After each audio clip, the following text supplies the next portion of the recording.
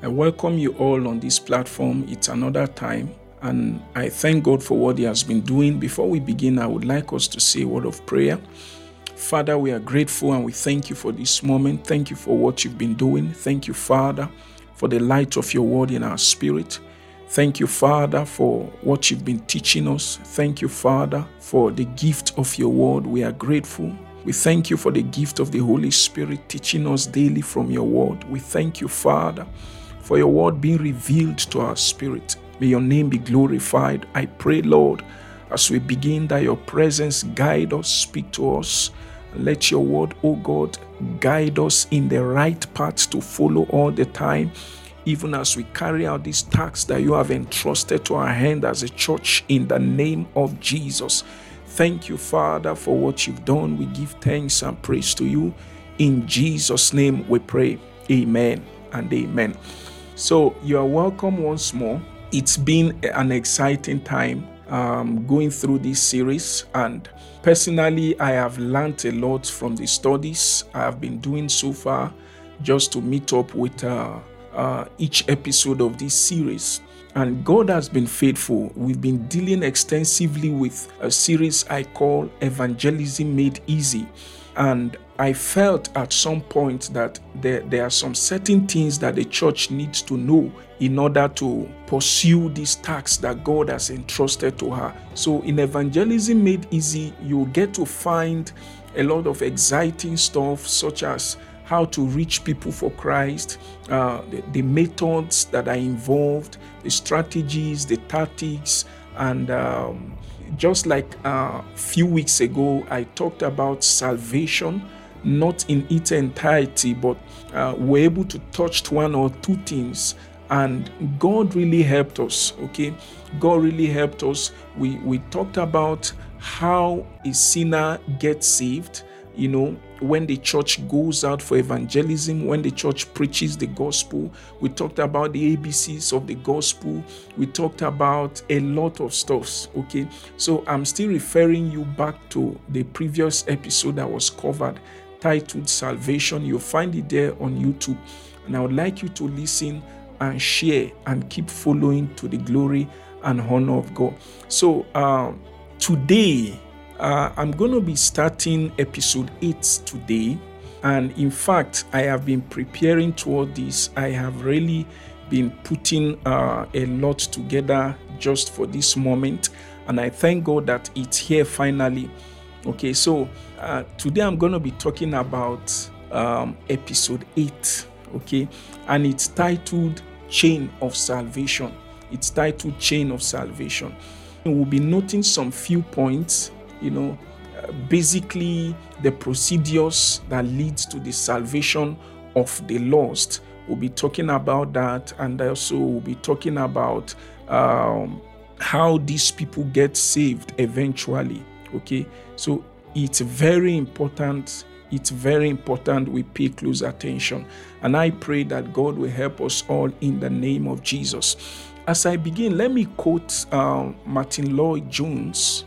Martin Lloyd-Jones, I found a quote that I felt it's very, very appropriate with what we are talking about. It's very good to the topic that we are discussing today. And here's the quote. He said, "If a man is saved, it is because God has saved him. But if a man is lost, that is to be attributed to his own rejection of the gospel and his own rebellion against God's way of salvation." Let me take it again.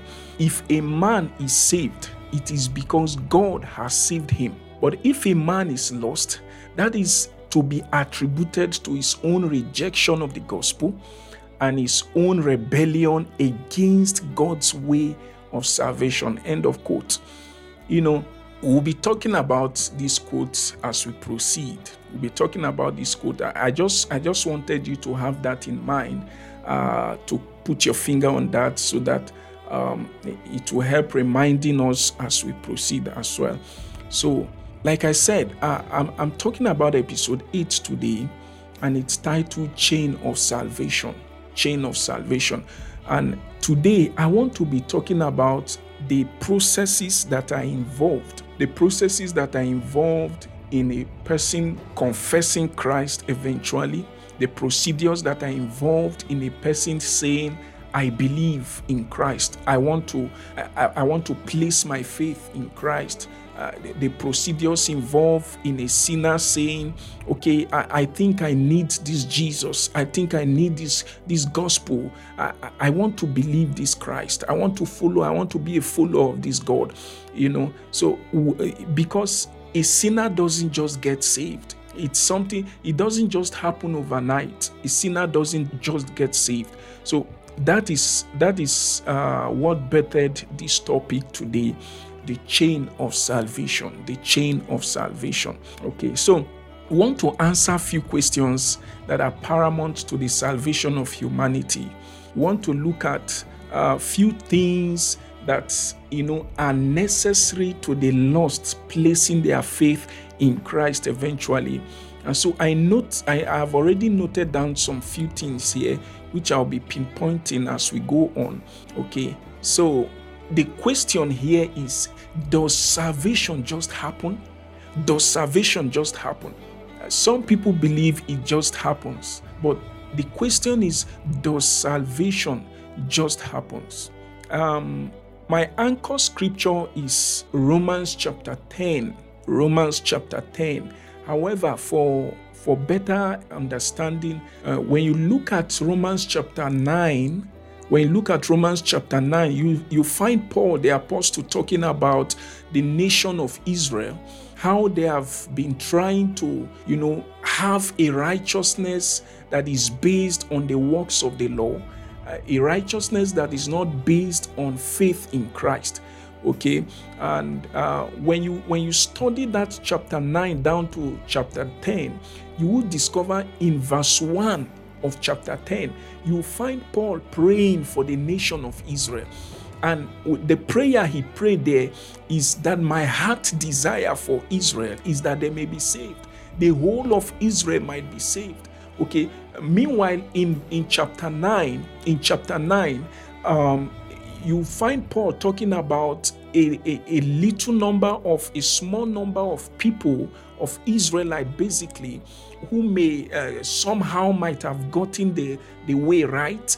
However, a larger number of them were trying to keep the law and to pursue their own self-righteousness, the works of the law. And so Paul addressed this, even as at a point he knew that was not God's plan for them. He knew that was not God's plan for them, because he wanted the nation of Israel as a whole to be saved, and God wanted that as well. Okay, so in verse 1 of chapter 10, he prayed that his heart desire for Israel is that they may be saved. And then he began to talk about few other things. So when you look at the beginning part of Romans chapter 10, in verse 1, it captures Paul's heart desire for Israel, the heart desire of Paul for Israel.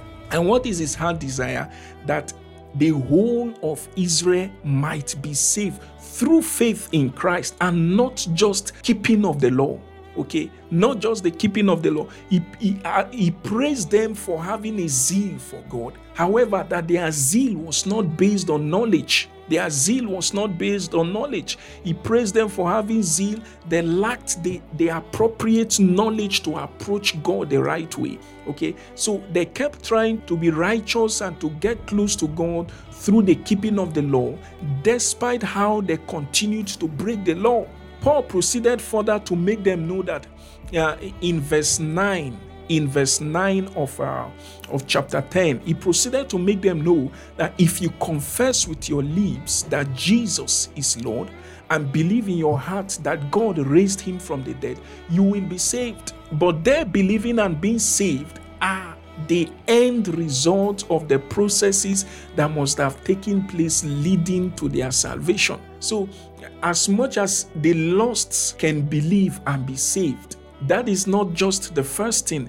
Some stuffs might have been put in place before somebody gets saved after believing in the gospel. So Paul, having clarified to them that the law could not save them, but faith in Jesus. He went further to outline to the church the processes that must lead to them being saved. That's what we are talking about. Okay, he told them, that is chapter 10 of Romans, starting from verse 11 down to verse 15.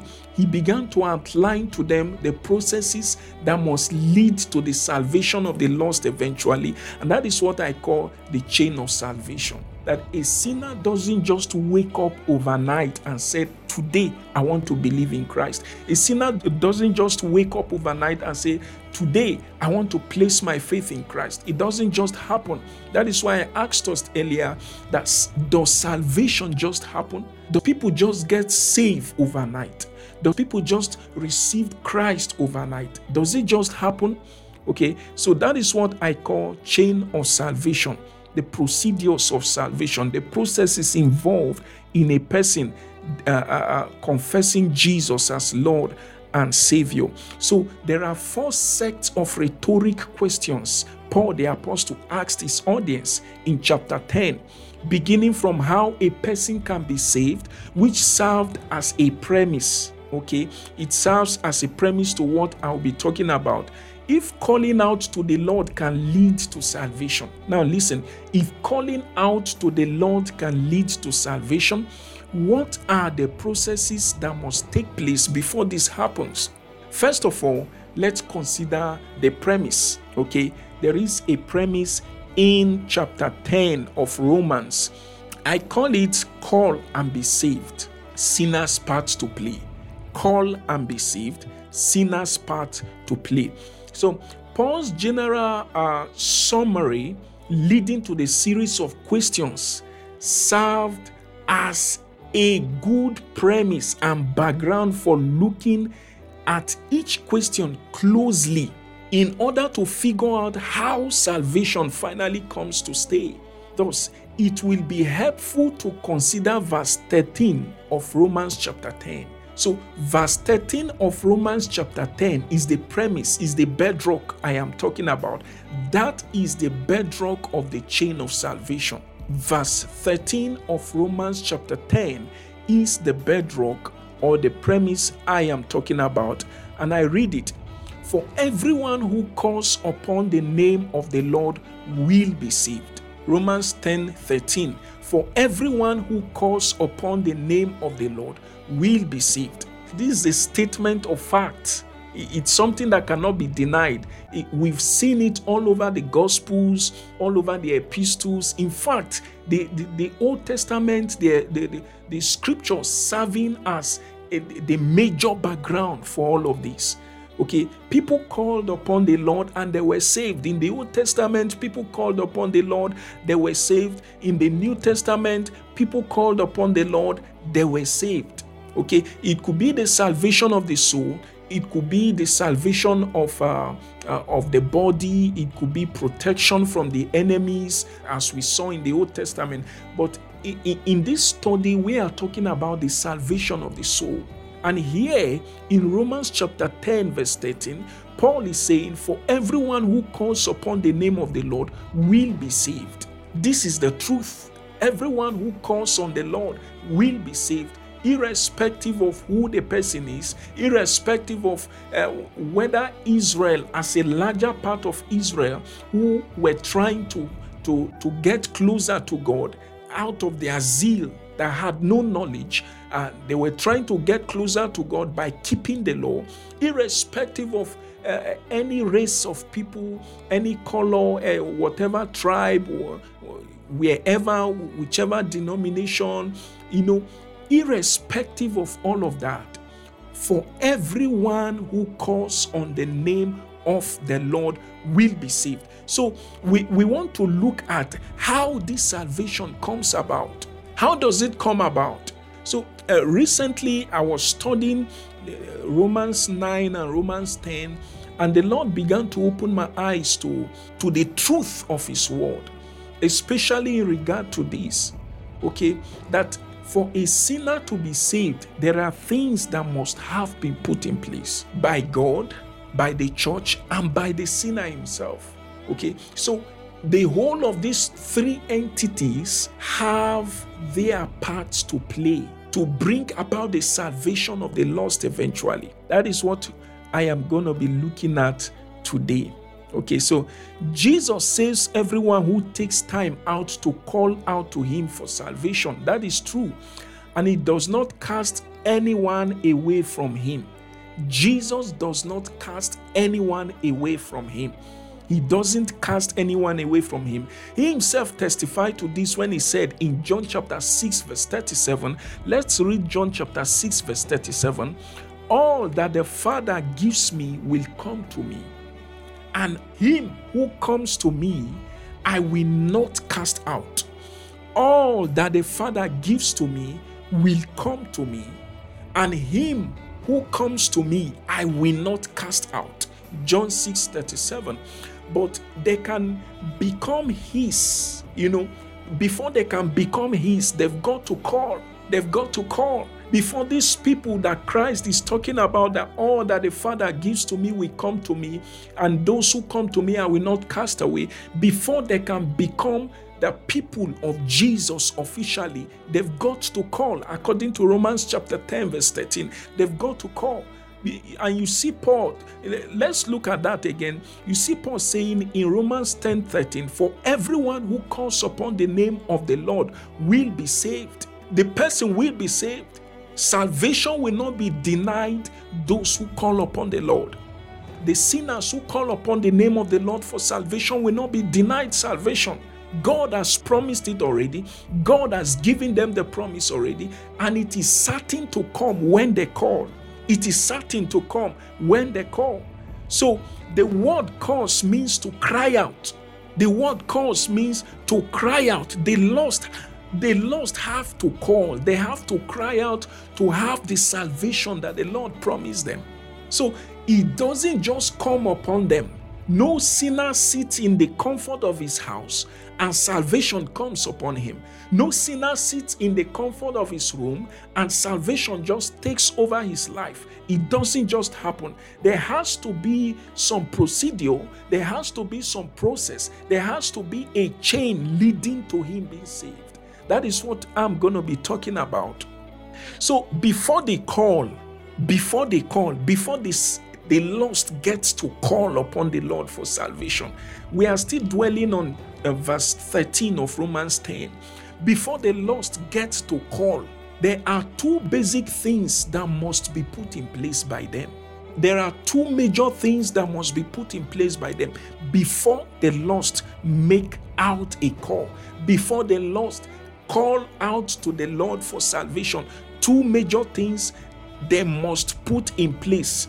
We talked about this extensively from our previous episode, episode 7, talking about the ABC of the gospel. Okay, so from the ABC of the gospel, we talked about accept or to admit, and A standing for accept or admit. So before they call, every sinner must at some point admit that he or she is lost in sin and needs the gospel. That is why I say, does salvation just happen? Can the lost just stays in his or her comfort zone and salvation just happen to him or her? It doesn't just happen. It doesn't just happen. The person must at some point in time realize that I am a sinner. I need Jesus. I am tired. I am fed up of this life. I need Christ. The ABC of the gospel is very important to a sinner, is very important to the lost. Okay, so before they call, the person has to accept. Before they call, the sinner has to accept. Do you accept that you are lost in your sins? Do you accept that Jesus can become your savior today? Do you accept that you have been serving sin, you have been serving the devil? Do you accept that you have been lost in the world? It is very important. It is very important. Every sinner has got to accept or to admit before they call. Before they call, They've got to do that. So that he or she wants a change of life and a turn. We see that in Acts 26 verse 18, that they may turn from the way of darkness and to light, that they may turn. Okay, so that he or she wants a change of life from the power of darkness to light. Before they call, the person must realize that the power and that the power and the kingdom ruling over his or her life is in the control of the arch enemy, the devil. At this point, the Holy Spirit has and is still working upon the person's heart to finally believe in Christ in order to be saved. So when the gospel is being proclaimed to the lost, the Holy Spirit acts upon that word.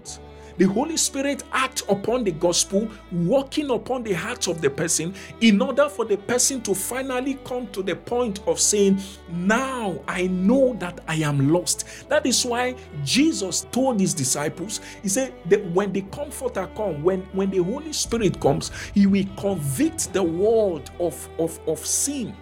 He will convict the world of sin. So when the gospel is preached to the lost, the Holy Spirit begins to convict them. The Holy Spirit begins to convince them as well in order for them to accept Jesus as Lord and Savior. But that cannot happen unless they admit that they need Jesus. That cannot happen unless they admit that they are lost in sin. That cannot happen unless they admit that they've been living in darkness and now they want the light of Jesus to shine upon them. This is very important. This is very important. Okay, so before they call, every sinner has to admit.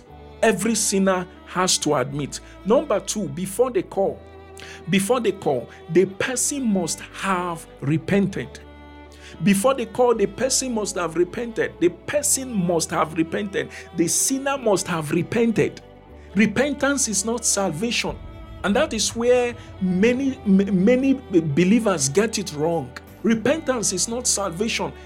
What repentance means to a believer, it means a different thing to an unbeliever. Repentance for a believer, when a Christian falls into sin, when a Christian sins willfully or unwillingly, the person gets to confess, the person gets to approach God and cry out for mercy. The person gets to, to talk to God and tell him, I have sinned, I have fallen. I repent of my sins. I repent of my sins. Repentance means to turn back for the believer. He or she wants to turn back to, you want to get back on track. That is repentance for the believer. For the unbeliever, repentance here means a change of mind. Okay, let's go on. When you look at the reports of Luke, Dr. Luke, one of Jesus's distant disciples, when you look at his report in the book of Acts, Acts chapter 3, verse 19 to 21. Acts chapter 3, 19 to 21. I'll read from here. This basically is the words of Peter and John after the man at the beautiful gate was healed, to the people, to the crowd. Now, let's consider the statement of Peter and John in Acts chapter 3, verse 19 to 21. It says, repent therefore and turn again. Repent therefore and turn again, that your sin may be blotted out, that times of refreshing may come from the presence of the Lord, and that he may send the Christ appointed for you, Jesus, whom heaven must receive until the time for establishing all that God spoke by the mouth of his holy prophet from of old. Okay, so the first line here says, repent therefore and turn again, that your sins may be blotted out. Repent therefore. The word repent here means a change of mind concerning something. So the root word for repentance in the original text of the Bible is still the same. When a Christian who has fallen into sin repents, and when a believer has to repent before making a decision to follow the law, the root word for repentance is still the same. However, the application here is different. for the believer and for the unbeliever. That is what I'm talking about. The application is different. Now, consider the words of Paul, the words of Peter and John to these people. Repent, therefore, and turn again. Repent, therefore, and turn again. The word turn again there is the word for converted. Repent, therefore, and be converted. Repent, therefore, and decide to turn again to follow the Lord. Now, let's go on. So this word means a change of mind concerning something. It doesn't just mean to be saved yet. There has to be a change of mind after the person must have admitted that he or she is a sinner and needs Jesus. If it meant salvation, Peter and John wouldn't have preached that after repentance, they needed to be converted. So, repentance is not the same as conversion. If it was the same as conversion, Peter and John wouldn't have told the public, wouldn't have told the crowd, repent and be converted. Repentance is different from conversion. That is why they said repent and turn again. So before the person calls on the Lord for salvation, he or she has to repent. And I have said that repentance means a change of mind. Now you are changing your mind. You are making up your mind. You are in the process of placing your faith in Christ. You are making your mind. You are making up your mind. A sinner might have done something wrong, that makes him or her feels guilty. And the person tells himself, okay, right now, I don't want to do this anymore. I want to change from this. I don't want to commit this sin anymore. I don't want to go this way. I don't want to steal. I don't want to commit that. I don't want to do that. I don't want to hurt people. I don't want to take people's life anymore. He's repenting. He's changing his mind. When he does that, he's changing his mind. But it doesn't mean that he's getting saved. It doesn't mean that he has been saved already. So repentance for an unbeliever is a change of mind. He has to have his mind changed. He has to make up his mind to want to follow the Lord. So we've talked about this. It's very important. Therefore, for salvation to take place, or before a sinner calls to the Lord for salvation, the person must have accepted and repented. The person must have accepted that he or she is a sinner. The person must have accepted that he or she is lost in sin and has been serving the cause of this world. And also the person must have repented, changed his mind. Now I want to follow the Lord. Now I am ready to follow the Lord. I want the Lord to accept me. I want to make out my ways right before Him. I want to accept the Lord. Repentance for an unbeliever is a change of mind. So before the lost calls upon the Lord for salvation, the person must have admitted that he or she is a sinner and needs Christ. And also the person must have repented. These are very important. We look into them. So now they can cry out. After all this, they can now cry out. They can now call to the Lord for salvation. And the Lord will accept them and not cast them away for any reason. The Lord will accept them. Now they know what it takes to make a firm decision to follow the Lord. After they admit that they need Jesus, after they repent, now they know what it takes to make a firm decision to follow the Lord. They now understand why the decision must be made by themselves and for themselves. Okay? At this stage, they know too well what they want, and what it takes for them to have it. They know it. They know it. This now leads us to consider some of the rhetoric questions that Paul, the apostle, asked leading to the salvation of the lost. Leading to the salvation of the lost. What are these questions? What are these questions?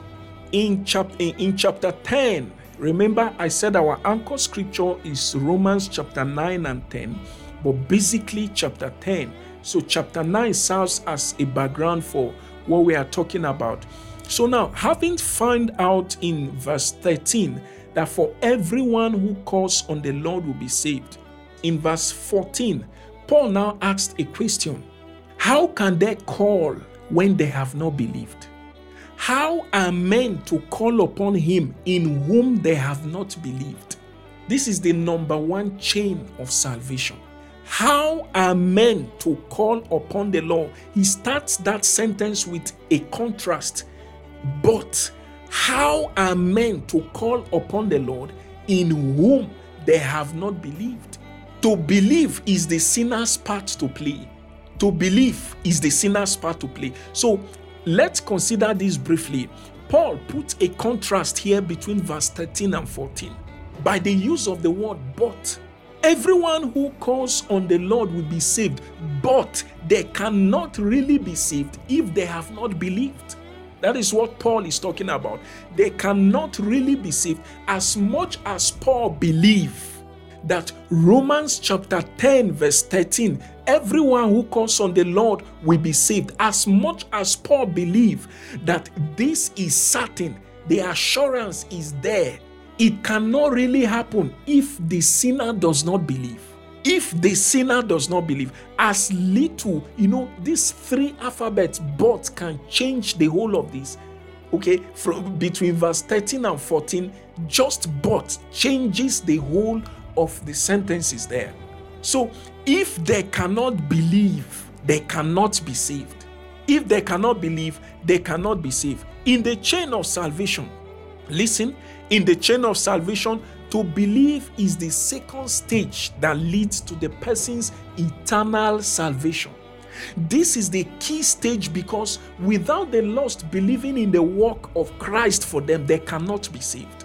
They cannot be saved without believing in the work of Christ for them. They cannot be saved. Nobody, no sinner can be saved if the person does not believe. As much as it is written in the scripture, as much as it is written in the epistle, as much as it is written in the gospels, that everyone who calls upon the Lord will be saved. It cannot really take place if the person does not believe in the Lord. If the person does not believe, it cannot happen. It cannot happen. Now consider what Paul has to say about this for a moment. In verse 9, let's go back to verse 9 of Romans chapter 10. He said, if you confess with your lips that Jesus is Lord and believe in your heart that God raised him from the dead, you will be saved. This is a conditional statement. If you believe, you will be saved. If you don't believe, you will not be saved. If the lost does not believe, they will not be saved. If sinners do not believe, they will not be saved. Okay? They will not be saved. It cannot happen. It cannot happen. This is the focal point of salvation. Believing is the focal point of salvation. Believing is the focal point of salvation. If a sinner does not believe, the person cannot be saved. If a sinner does not believe, the person cannot be saved. And if the person does not believe, damnation follows. John 3 verse 18. If the person does not believe, condemnation follows. Damnation follows. Salvation cannot take place without a sinner believing in the person of Jesus. It cannot happen. Without this, even if a sinner admits he saw a sin, repents, the gospel is proclaimed to them, or someone intercedes for them to be saved. If they do not believe, salvation cannot take place in their lives, and God will see to it. Now, God will see to it that it doesn't happen if they do not believe. In fact, God does not have to see to it. It just can't happen if people do not believe the gospel. That is why, when you minister the gospel to the lost, God is looking at their choices. God respects their choices. God respects their decisions. If they do not believe, it is in their decision. If they believe, it is in their decision. However, if they do not believe, salvation cannot occur. Salvation cannot occur. People may be praying, the believers may be praying for them, it is good. Believers may be praying for them, it is good. Interceding for them to be saved, it is good. They might have repented, it is good. Remember, I said repentance is a change of mind. It is good. It is good.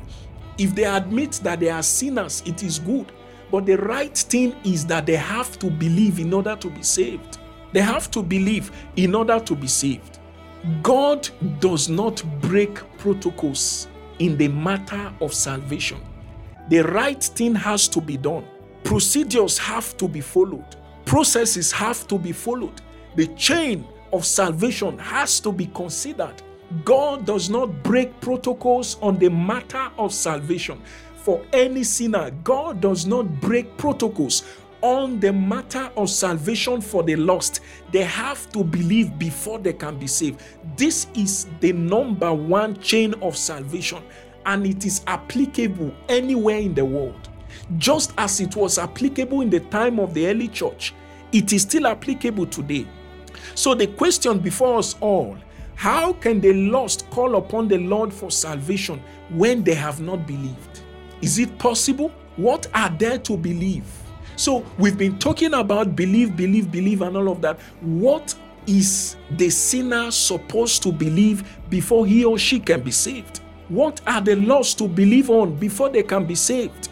In Romans chapter 10 verse 9 again, if you confess with your lips that Jesus is Lord and believe in your heart that God raised him from the dead, you will be saved.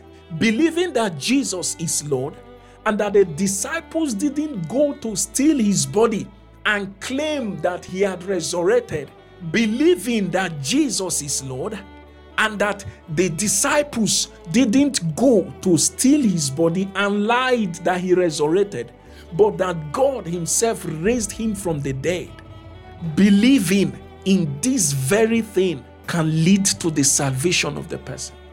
Believing that he was humiliated, believing that Jesus was humiliated, believing that he suffered, believing that he was crucified, believing that he died, believing that he came back to life, and believing that God brought him back from the dead, believing that he is coming back again, is all encapsulated in the name of the Lord, according to what Paul said in verse 13 of Romans 10. Everyone who calls upon the name of the Lord will be saved. Those who believe in his name will be saved. So believing in his name means believing in his works, his death, burial, and resurrection. Believing in all of this, believing in Jesus, believing that he died, he came, he died, he suffered, and all of that, he resurrected, and he's coming back again. Believing in all of this will lead to the salvation of the lost. This is what they are to believe in. Sinners are to believe in this. If they do not believe in this, salvation cannot take place. It is not possible. Salvation cannot take place except they believe. To round this up, we must know that to believe is the sinner's part to play. God will not believe for them. God will not believe for the lost. The church cannot believe for the lost. No one can believe for a sinner to get saved. It is the responsibility of the person to believe in order to be saved by Christ. This is very important. This is very important. I believe that we have done justice to how can they be saved if they do not believe. I believe that we have done justice to this. Praise the Lord. So the next chain of salvation here in verse 14 of Romans chapter 10, hearing and awareness. Hearing and awareness. Sinners' part to play, and also the church's part to play. So the next rhetoric question that the Apostle Paul asked here is, and how are they to believe in him of whom they have never heard? If they are to believe before they can be saved, how are they to believe when they have not heard? To make it explicit, how are sinners to believe in Jesus when they have not heard about him? How are sinners to believe in Christ when they have not heard about him by the church? How are sinners to believe in Jesus and get saved when they have not heard of him? when they have not. So Paul, in essence, is saying that the sinners cannot believe if they have not heard the gospel. Paul is saying a sinner cannot believe if they have not heard the gospel. And that is the truth. They cannot believe. What are you to believe when you have not heard? Somebody has to come up to you and tell you some kind of stories before you think of believing. So you cannot just wake up overnight and say, I believe this, I believe that, I build my worldview on this, I build this, I build that, and all of that, when you have not heard anything. There is no information. So the sinners have got to believe. And if they've got to believe, how can they believe when they've not heard the gospel? In the chain of salvation, it is required that the lost must get to hear the gospel, because hearing too is important. Mostly people are formed through what they hear often. They can be controlled by what they hear too. Sometimes you keep on humming some songs in your mind. It is because you have dedicated time to listen to those songs. You have given time to listen to those songs. So you are humming and humming and humming those songs, and eventually you come to realize that truly you've been listening to those songs. Okay, so people most times are formed. They form their worldview. They form their attitude and behavior and character from what they hear from time to time. Hearing is important when it comes to gospel matter. Hearing is very important when it comes to the matter of the gospel. In the question asked by Paul, we know that it can be foolish just to believe, or even to be controlled by what one has not yet been exposed to. It could be the reading of the Bible, it could be the reading of a particular book, or listening to a message, a sermon, a song or something. There has to be something that has gone into you before you believe. Okay, so no direct output of behavior and attitude without being informed. If you are not informed on a matter, it is not possible you begin to display what you have not been informed about. For the lost to be saved, they have to hear. If they are to be saved, and if they must believe before they can be saved, and before they can believe, they must hear. The gospel must be proclaimed to them. How can people be saved without hearing the gospel? How can people be saved without hearing the gospel? The Church of Christ should not expect the lost to get saved just by accident when they haven't done their work. No local church should expect the lost to be saved without hearing the gospel when they have not done their work. It can happen. God does not jump protocols in saving people. God does not jump protocols in the matter of salvation. The chain of salvation cannot be broken, and what is appropriate has to be done. For a person to be saved, works, processes must have been done or put in place properly. The church who preaches may not be aware of the procedures. It's okay. However, Jesus knew this when he said in Mark chapter 16 verse 15, and he said to them, go into all the world and preach the gospel to all creation. Go into all the world and preach the gospel to the whole creation. Go into all the world. Go into all the world. Wherever the lost are, go into all the world and proclaim the gospel to the whole creation. This is the command of Christ. So we consider that the word preach as used by Jesus Christ is the word for keruso in the original text. And this word means to proclaim openly, to proclaim openly, to proclaim openly, to publish openly, to proclaim openly something that has been done. The church has to proclaim openly the death, burial, and resurrection of Jesus. That is the gospel. If the gospel is not proclaimed to the lost, how can they believe in order for them to be saved? They have to so the proclamation of the gospel is not and should not be done and should not be a hidden mission. It is not a hidden mission. Jesus is not calling the church to hide in a corner and proclaim the gospel. Jesus is not calling the church to stay within the church building from the beginning till the end of the year and proclaim the gospel. If you want to proclaim the gospel, you've got to go out. If you want to proclaim the gospel, you've got to go behind enemy lines. If you want to proclaim the gospel, if you want to publish the gospel, you've got to go. You've got to go. You've got to go. There has to be a going. There has to be a going. One of the men that Jesus healed, the Bible says he went and started publishing in the whole of the place what Jesus has done to him. He didn't remain where he was. He went to publish. In fact, he printed the whole thing and he was just publishing it. He took it that radical. So the church has to go out to publish. How can they believe if they have not heard? How can sinners be saved if they have not heard? And they are not hearing because the church is not preaching. If a sinner has not heard the gospel in order to believe and to be saved, it is because the church has kept the gospel to themselves. The church is not called to keep the gospel to themselves.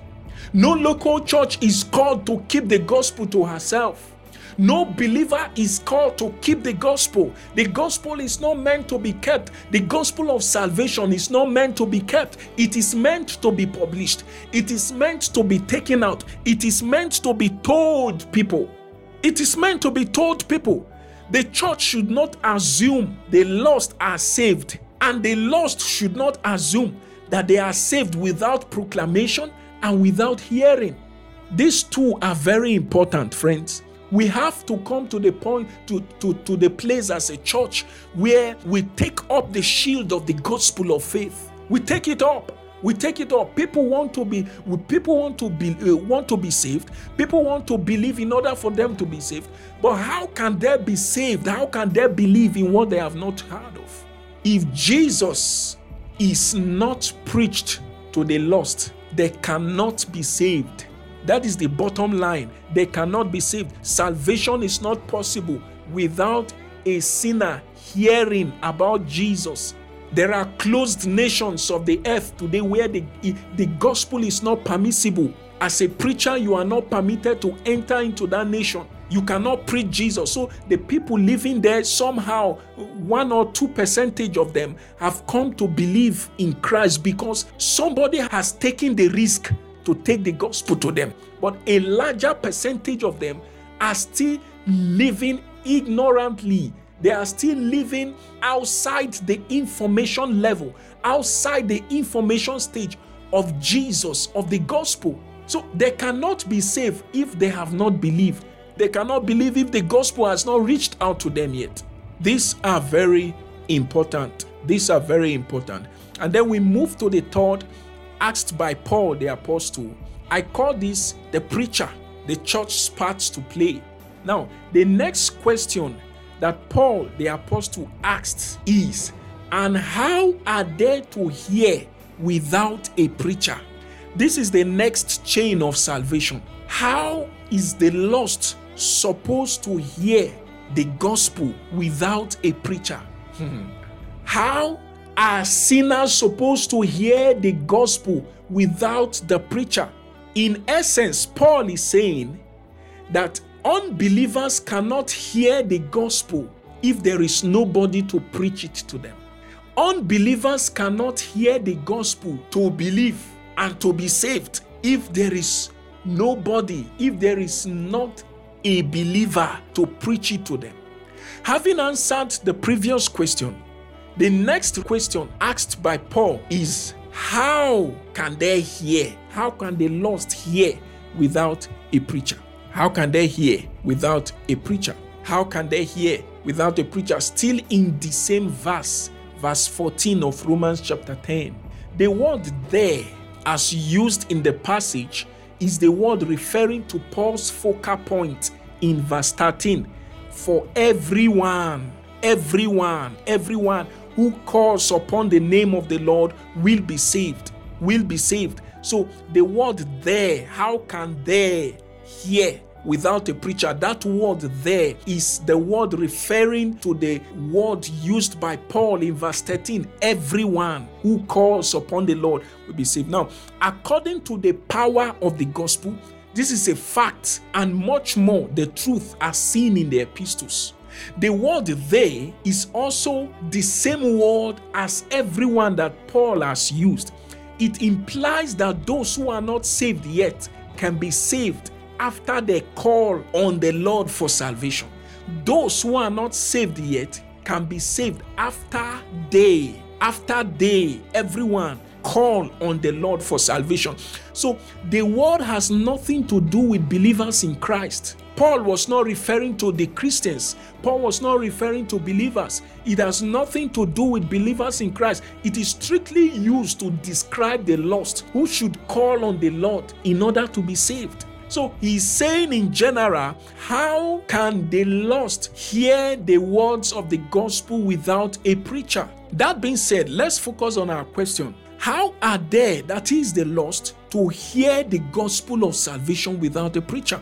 Can't the lost just call on the Lord for salvation and be saved? I don't know if you've thought about this. Can the lost just call on Jesus? Jesus, I want to be saved, from the comfort of their room. It can happen. Can the lost just can't someone just call on the Lord from anywhere in the world and be saved without a preacher? Must a preacher go to them? Must a preacher go to them before they can be saved? And that reminds me of what happened in Acts chapter 16 verse 9 to 10. Acts chapter 16 verse 9 to 10. I'm not going to read it, but let me just give us a background information of what happened there. Paul had a dream. And in the dream, he saw a man calling out to him to come and help them. So Paul now interpreted the dream as the Lord wanting him to go down to Macedonia in order to preach the gospel to them. So I also asked, if the people knew that they needed help basically to be saved, why wouldn't just they, call upon the Lord and be saved? After all, we've seen it from verse 13 that everyone who calls on the name of the Lord will be saved. You don't need a preacher. Do you need a preacher in order to be saved? They could have just called in order to be saved. And also in 2 Corinthians chapter 4 verse 4, I am reminded of what Paul said here. He said, referring to the unbelievers, in their case, the God of this world has blinded the minds of the unbelievers to keep them from seeing the light of the gospel of the glory of Christ, who is the likeness or the image of God. Did you get this? Let me read it again. In their case, that is, in the case of the unbelievers, the God, that is the devil, the God of this world, has blinded the minds of the unbelievers to keep them from seeing the light of the gospel of the glory of Christ, who is the likeness of God. So basically, I can tell you, this is one of the major reasons why the lost cannot just be seated, comfortably in the comfort of their homes and just call upon God. I want to be saved. Salvation, come to me. I want to be saved. I want to believe in Jesus. Now I want to place my faith in Christ. Because the God of this world has blinded the minds of unbelievers. They cannot think properly. They cannot articulate properly. They don't know what they need. They cannot figure out what they need. They don't know. They don't understand. Their mind has been darkened. Their mind has been blinded. They don't know. They don't understand. They are lost in the world. They are lost in the dark. They need the people to reach out to them before they can see and know that this is what they need. So this is one of the major reasons why the lost cannot on their own begin to call on the Lord except a preacher goes to them. And why would a preacher go to them? Their minds, that is the minds of the unbelievers, listen carefully, the minds of the unbelievers have been blinded and they cannot think right. Even the needs of a savior, it doesn't occur to them. They cannot think right. And again, in another place, Paul still writes, for the word of the cross is fully to those who are perishing, but to us who are being saved, it is the power of God. 1 Corinthians 1:18. So to the people of the world, to the lost, the proclamation of the gospel is foolishness to them. To us who are being saved, that is to the church, it is the power of God. We that have the power of God, that have been set free from a darkened mind, can now take the gospel to those who are still living there. Because Jesus himself said this. Jesus himself said this, that the blind cannot lead the blind. The blind cannot lead the blind. Their fellow lost people cannot lead them to Jesus, because them too are blind. They have a blinded mindset. They cannot think straight. They cannot understand. They don't know what they need. Jesus has to send somebody to them that will bring them out of that darkness. And the people that have to be sent to them are the church. The church. Because their minds are not darkened anymore. The mind of the church is lighted up. The mind of the church is lighted up. They know what is good for these people. They know what is good for these people and how to take it to them. And how to take it to them. In other words, it is foolishness for an unbeliever to want to think that he or she is in need of the word of the cross, because their minds have become blinded and darkened. The gospel won't make sense to them yet until the veil is taken away by the proclamation of the gospel. Because of the veil that is on them already, because of this veil, they cannot see properly. They are kept in the dark by the god of this world. It is those whom Jesus has brought out of that darkness, who can now see clearly that these people need to be saved. It is those people that can take the gospel to them. Remember the question we are dealing with. How are they to hear without a preacher? Don't forget that. How are they to hear without a preacher? Okay, so no matter how amazing the gospel of Christ may be, unless lost souls are told the truth about sin and salvation. Let me take this again. Listen carefully. No matter how amazing the gospel of Christ may be, no matter how inviting the gospel of Christ may be, unless lost souls are told the truth about sin and salvation, unless the gospel of grace is proclaimed universally, men and women, boys and girls, rich and poor alike, will remain dead in their trespasses and in their sins. How can they hear without a preacher, no matter how amazing the gospel of Christ is within that local church, unless the lost souls are told about the truth of salvation and sin, unless the gospel of grace is proclaimed to them by the church? The church is the preacher. Unless the gospel of truth is proclaimed to the lost, unless the gospel of truth is proclaimed to the lost, they will remain dead in their trespasses. They will remain dead in their trespasses. Not everyone in the church may be called into the office of the evangelist. Not everyone in the church may be called into the office of the evangelist or a preacher, but everyone saved and redeemed by God has a part to play by being a light to those who sit in darkness and God's witnesses to those who are lost in their sins. You may not be called into the office of the evangelist. You may not be ordained as a preacher in a local church. You may not be ordained as a reverend. You may not be ordained as an apostle, as a prophet, as a teacher, as a pastor, as an evangelist. As long as you have come to believe in Jesus, as long as the light of the cross has shone to you, as long as you have been translated from the kingdom of darkness into the kingdom of Jesus, you have the responsibility to take the gospel to them. You are the preacher that Paul is referring to in verse 14 of Romans chapter 10. How can they hear without you, a preacher? You are a preacher. You are the preacher that Paul is referring to. You are the preacher. You have to take the gospel to them because you have been introduced to this gospel. The gospel has saved you because you believed. Somebody preached it to you and you believed. You have to now take it to them. You have to now take it to them. So that leads me to what I call the preacher's duty. The preacher's duty. Paul, having gone through all of this thoughtfully, now asks a question. How are they to hear without a preacher? It is simple. It takes someone whose mind is not blinded or darkened, to reach out to someone whose mind is blinded and darkened, in order to have the gospel preached to the person so that he or she may be saved. That is what it takes. That is what it takes for an unbeliever to hear the gospel. Someone who doesn't have a darkened mindset, a blinded mindset, to tell somebody whose mind is darkened in order for the person to be saved. In order for the person to be saved. Even Christ says a blind man cannot lead the blind in Luke 6:39.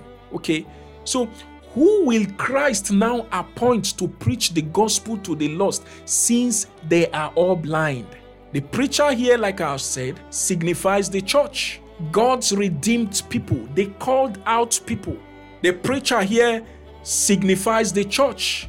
The preacher that Paul is referring to in verse 14 is the church. So we can now put the rhetoric question this way: how can the unbelievers hear without the church preaching the gospel to them? What then does the preacher do to bring God's salvation plan into play? They have to proclaim, they have to proclaim, they have to preach, they have to publish loud and clear the message of God to the nations, beginning from where they are. They have to publish. There is no hiding in this. They have to publish. There is no complaining about who is eloquent or who is not eloquent. The work has to be done, because there is no way through which man must be saved. You have to take the gospel to them. The preacher is called and qualified by the caller to a group of people who need to get saved.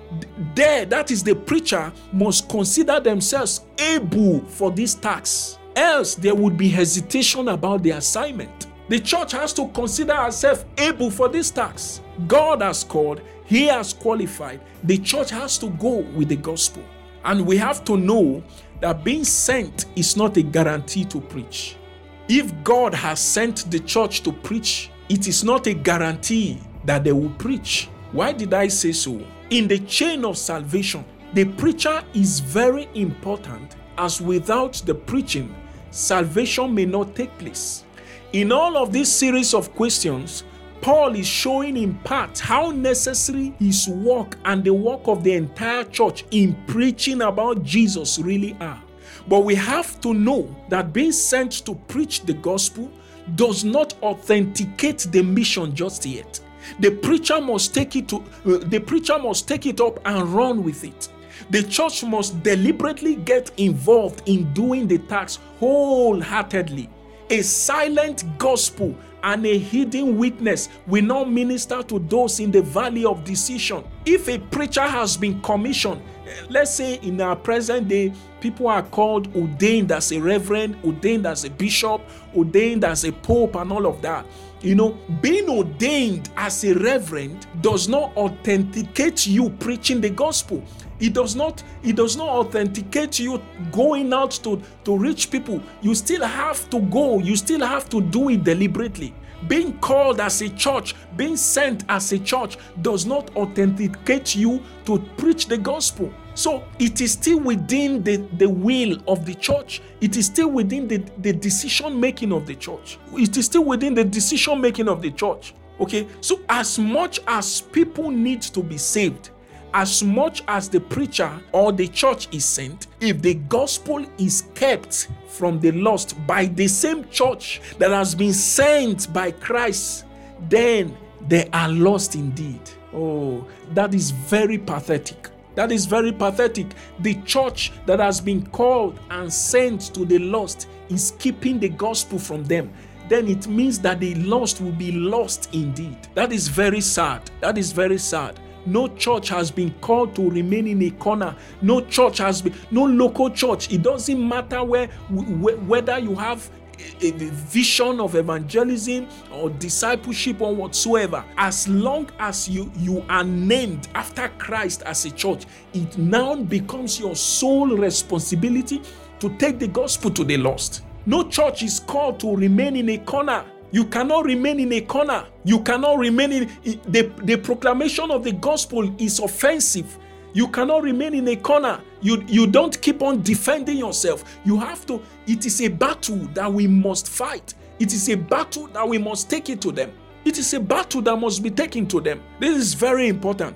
So A silent gospel and a hidden witness will not minister to those in the valley of decision. It will not. If the gospel is kept from the lost by the same church that has been sent by Christ, then they are lost indeed. As Paul said, and even if our gospel is veiled, it is veiled only to those who are perishing. 2 Corinthians 4:3. If our gospel is veiled, it is veiled only to those who are perishing. Why would the gospel be veiled? Why would the church keep the gospel to herself? The gospel of salvation is meant for the lost. The church has to take it to them. So it is not just veiled to those who are perishing, but it is veiled to them by the church that has been sent to them. That is a pathetic situation. May we not be the kind of church responsible for the lost not being saved. This is my prayer. May I not, as a believer, be responsible for somebody not being saved. I have the gospel. I have been sent. I have been commissioned. I have the gospel of salvation in my hand, and I am sitting on it in the comfort of my room, enjoying myself, just feeling comfortable, and people are perishing as a result of this gospel not being taken to them. Any local church that is doing that, that church is not doing right. That church is not doing right. You have to repent. You have to repent. The gospel is meant for the lost. We've got to take it to them ASAP. We've got to take it to them. So God doesn't just give us the gospel in order for us to sit on it. For the chain of salvation to be complete, the church must consider and also shoulder the responsibility to take it to them as soon as possible. This is the part of the church to play.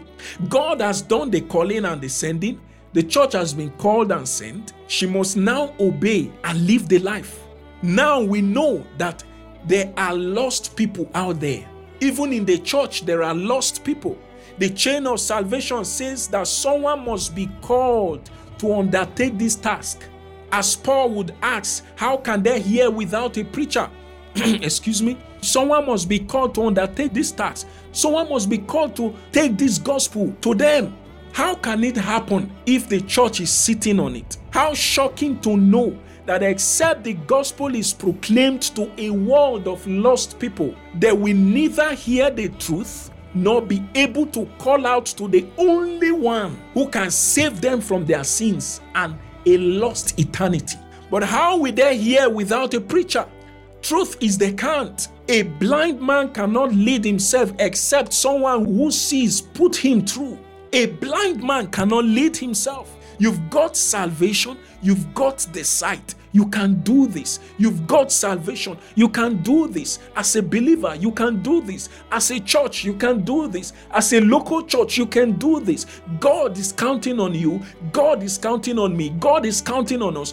We can do this. People will hear the gospel if we go to them. If we go to them, okay? If we go to them. So the last question that Paul asked here, I titled it Called to Preach. Called to preach, God's part to play.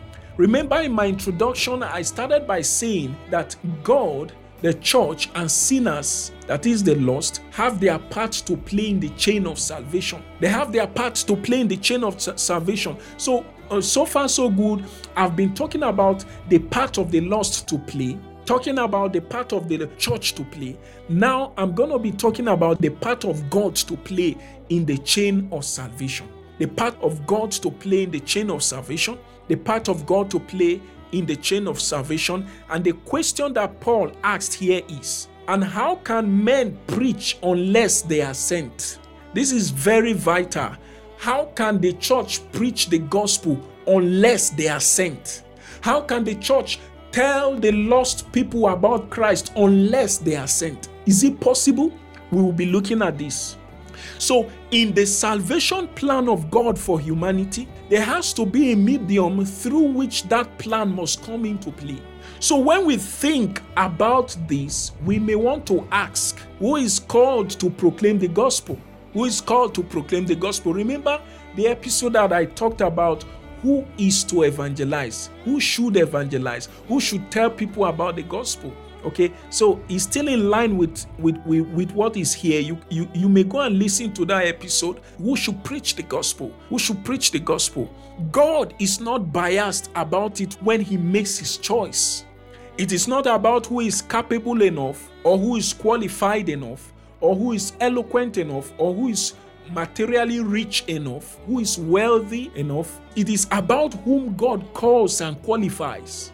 It is about whom God calls and justifies by declaring not guilty. It is about whom God calls, qualifies, and justifies by declaring not guilty. Someone or a group of people who will build the bridge between God and man. What do you think? Someone who can bridge the gap. There is a broken gap. There is the part of the bridge that is broken. God is calling a group of people that we fix it together in order to bring the lost to Jesus. Okay, so let's take a moment to consider a question. How can men preach? How can the church preach unless they are sent? Who goes for an errand unless they are sent? Is it possible? Does it happen? Can someone just start up a journey from the north to the south, and he claims he wants to deliver a message when he has not been sent? Okay, so how can it just happen? Why would someone want to embark on an unjust cause or unjust mission, a mission that is not profitable? In this question alone, we find two important words. In the last question that Paul asked, how can men preach unless they are sent? Okay, we find two important words: sent and preach. Sent and preach. Did you know that preaching is not done until the one who preaches is sent? Did you know that preaching is not done until the church who preaches the gospel is sent? Yes, the early church did not send themselves. In church history, church fathers did not send themselves. Those who stood to fight for the faith of the gospel, they did not send themselves. At some point, they were sent. They knew they were sent, and they fought for the faith of the gospel. So the early church did not they did not send themselves to reach out to people. Someone sent them, and they simply obeyed. So we want to consider briefly the person who sent them to preach and the message that he gave to them to preach as we round up the chain of salvation. So the word sent, as Paul used in verse 14 of Romans chapter 10, the word sent there is the word for apostolo. It means to order or to command one to go to a place appointed.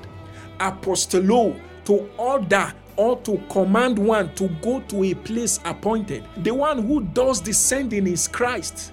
As we see in Mark's gospel, and he said to them, that is Christ, and he said to them, go into all the world and preach the gospel to the whole creation. The words of Christ, we can see clearly already that he gave the disciples a direct instruction to reach out to the unreached people in every nation. God, in his wisdom and choice, decided to call a group of people. These people, we call them the church. In his address to them, he said, go into all the world and preach the gospel to the whole creation. From this verse, we know that the gospel is the message and plan of God to save everyone. The gospel is the message and plan of God to save everyone. The question is, will everyone be saved? That is a topic for another episode. Will everyone, as much as God has a plan to save everyone, will everyone truly be saved? The gospel is the power of God to salvation. Romans 1:16. The gospel is the power of God to salvation. The church has been called to undertake this task till the end of the world. In case you may be asking, for how long will I keep on preaching the gospel? For how long will I keep on doing this and doing that? For how long will I keep on discipling people? Till the end of the world. In God's wisdom, no group of people or individual can do this better than the church. That is the wisdom of God. I say that again. No group of people or individuals can do this work better than the church. It just has to be the church. It has to be the church. This is God's part to play, as no one can choose himself or herself, but must be appointed by God.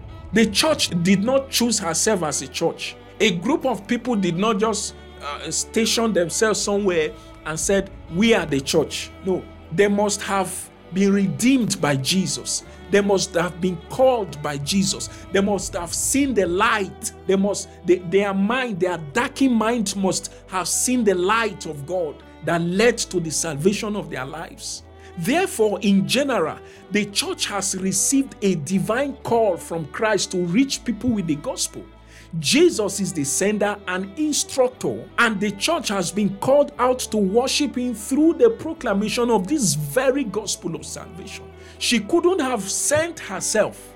God had to do that. That was God's part to play in the order of salvation. That was God's part to play. Furthermore, in the epistle of the Apostle Paul, we find the word preach as used in Romans 10:15. The word preach there is the word for keruso in the original text. It means to publish, proclaim openly something that has been done. Also, it is the word for herald, someone officially sent with a message.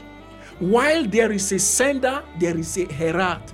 While there is a sender, there is somebody who has been ordered to go. There is the church who proclaims what has been done. There is the church who proclaims the sacrifice of Jesus Christ. Okay? So, but we preach Christ crucified. 1 Corinthians 1:23 by Paul. He said, we preach Jesus crucified. We preach Christ crucified. Those are the words of Paul. This is the message the church has got to run with. Preaching Christ crucified and resurrected. This is the message. This is what has been done by Christ for the world. She has been sent by Christ to proclaim the words of the gospel of salvation to the lost. Okay? So, to finally answer this question, how can men preach unless they are sent? In verse 15 of Romans chapter 10. How can men preach unless they are sent? Simply put, many believers do not preach the gospel because they at some point feel they are not sent. Okay? Many believers do not preach the gospel because somehow they feel they are not sent. They feel the tax is meant for the pastors and other church leaders alone.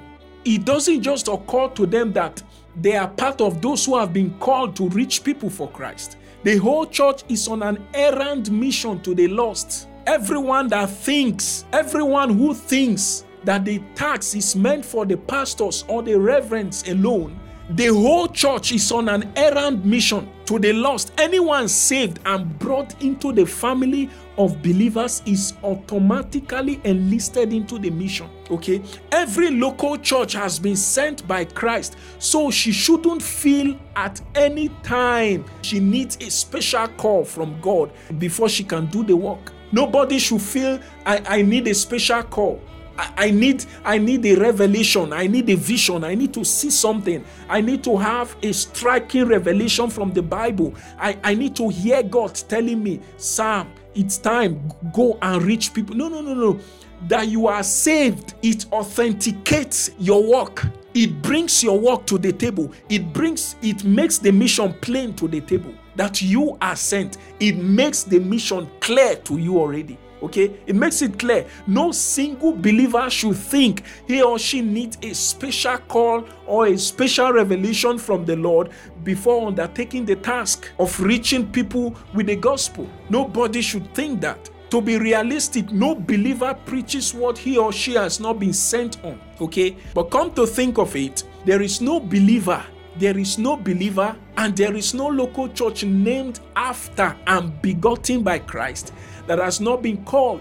Everyone in Christ has been called. Every new creation man in Christ has been called to preach the gospel to the lost. Paul also commands by the Spirit of the Lord. Listen to what Paul says. His command to Timothy in 2 Timothy chapter 4 verse 5. As for you, always be steady, endure suffering, do the work of an evangelist, fulfill your ministry.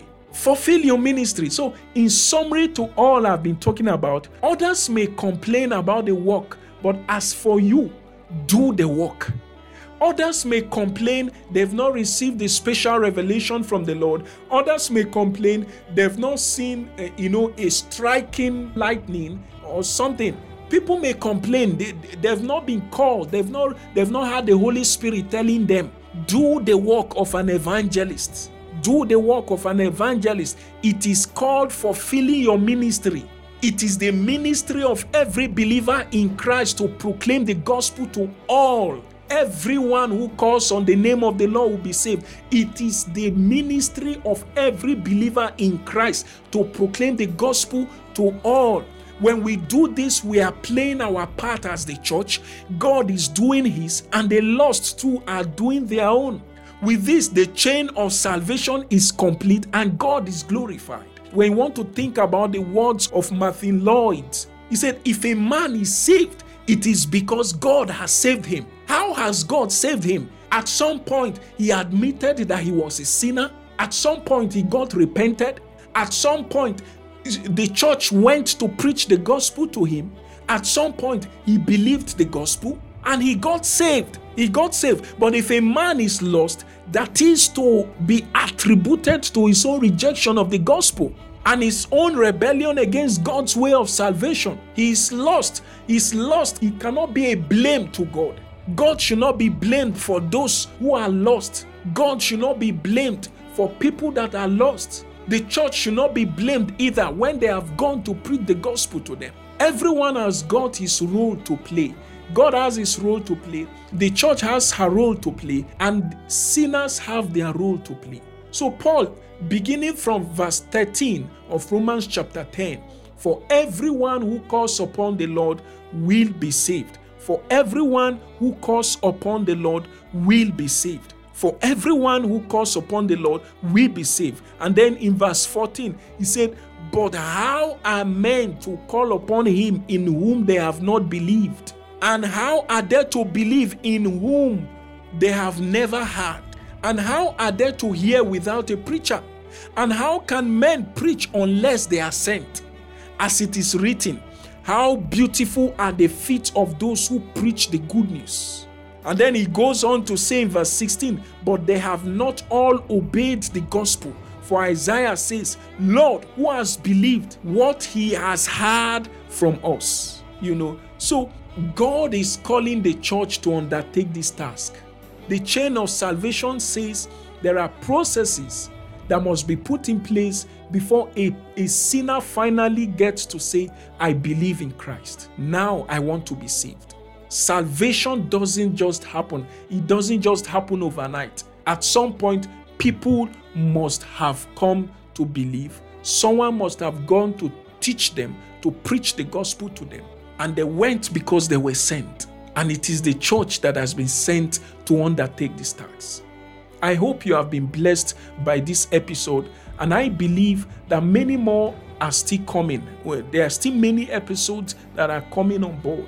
Okay, so I want to encourage you to keep on following. I want to encourage you to listen to other episodes that have been uploaded to the YouTube channel. And please, if you have not subscribed, subscribe and hit the notification bell so that we will keep you informed and keep in touch with you for every of our contents that we upload. I pray that the Lord will bless you in the name of Jesus. Father, I thank you for what you've done. Thank you, Father, for teaching us today the chain of salvation. Help us to play our part, even as you have played your part in calling and sending us as the church to the lost. Help us to play our part and help the lost to play their part as well. I pray, Father, that you help us, that this work will go further in the name of Jesus. Guide us and lead us to the glory and honor of your name. I thank you for all you've done. In Jesus' mighty name we pray. Amen. God bless you. I hope to see you next time on a different topic. Meanwhile, for now, please do well to check for the other episodes that have been uploaded. And God bless you. Try as much as you can to share this episode. God bless you, and bye for now.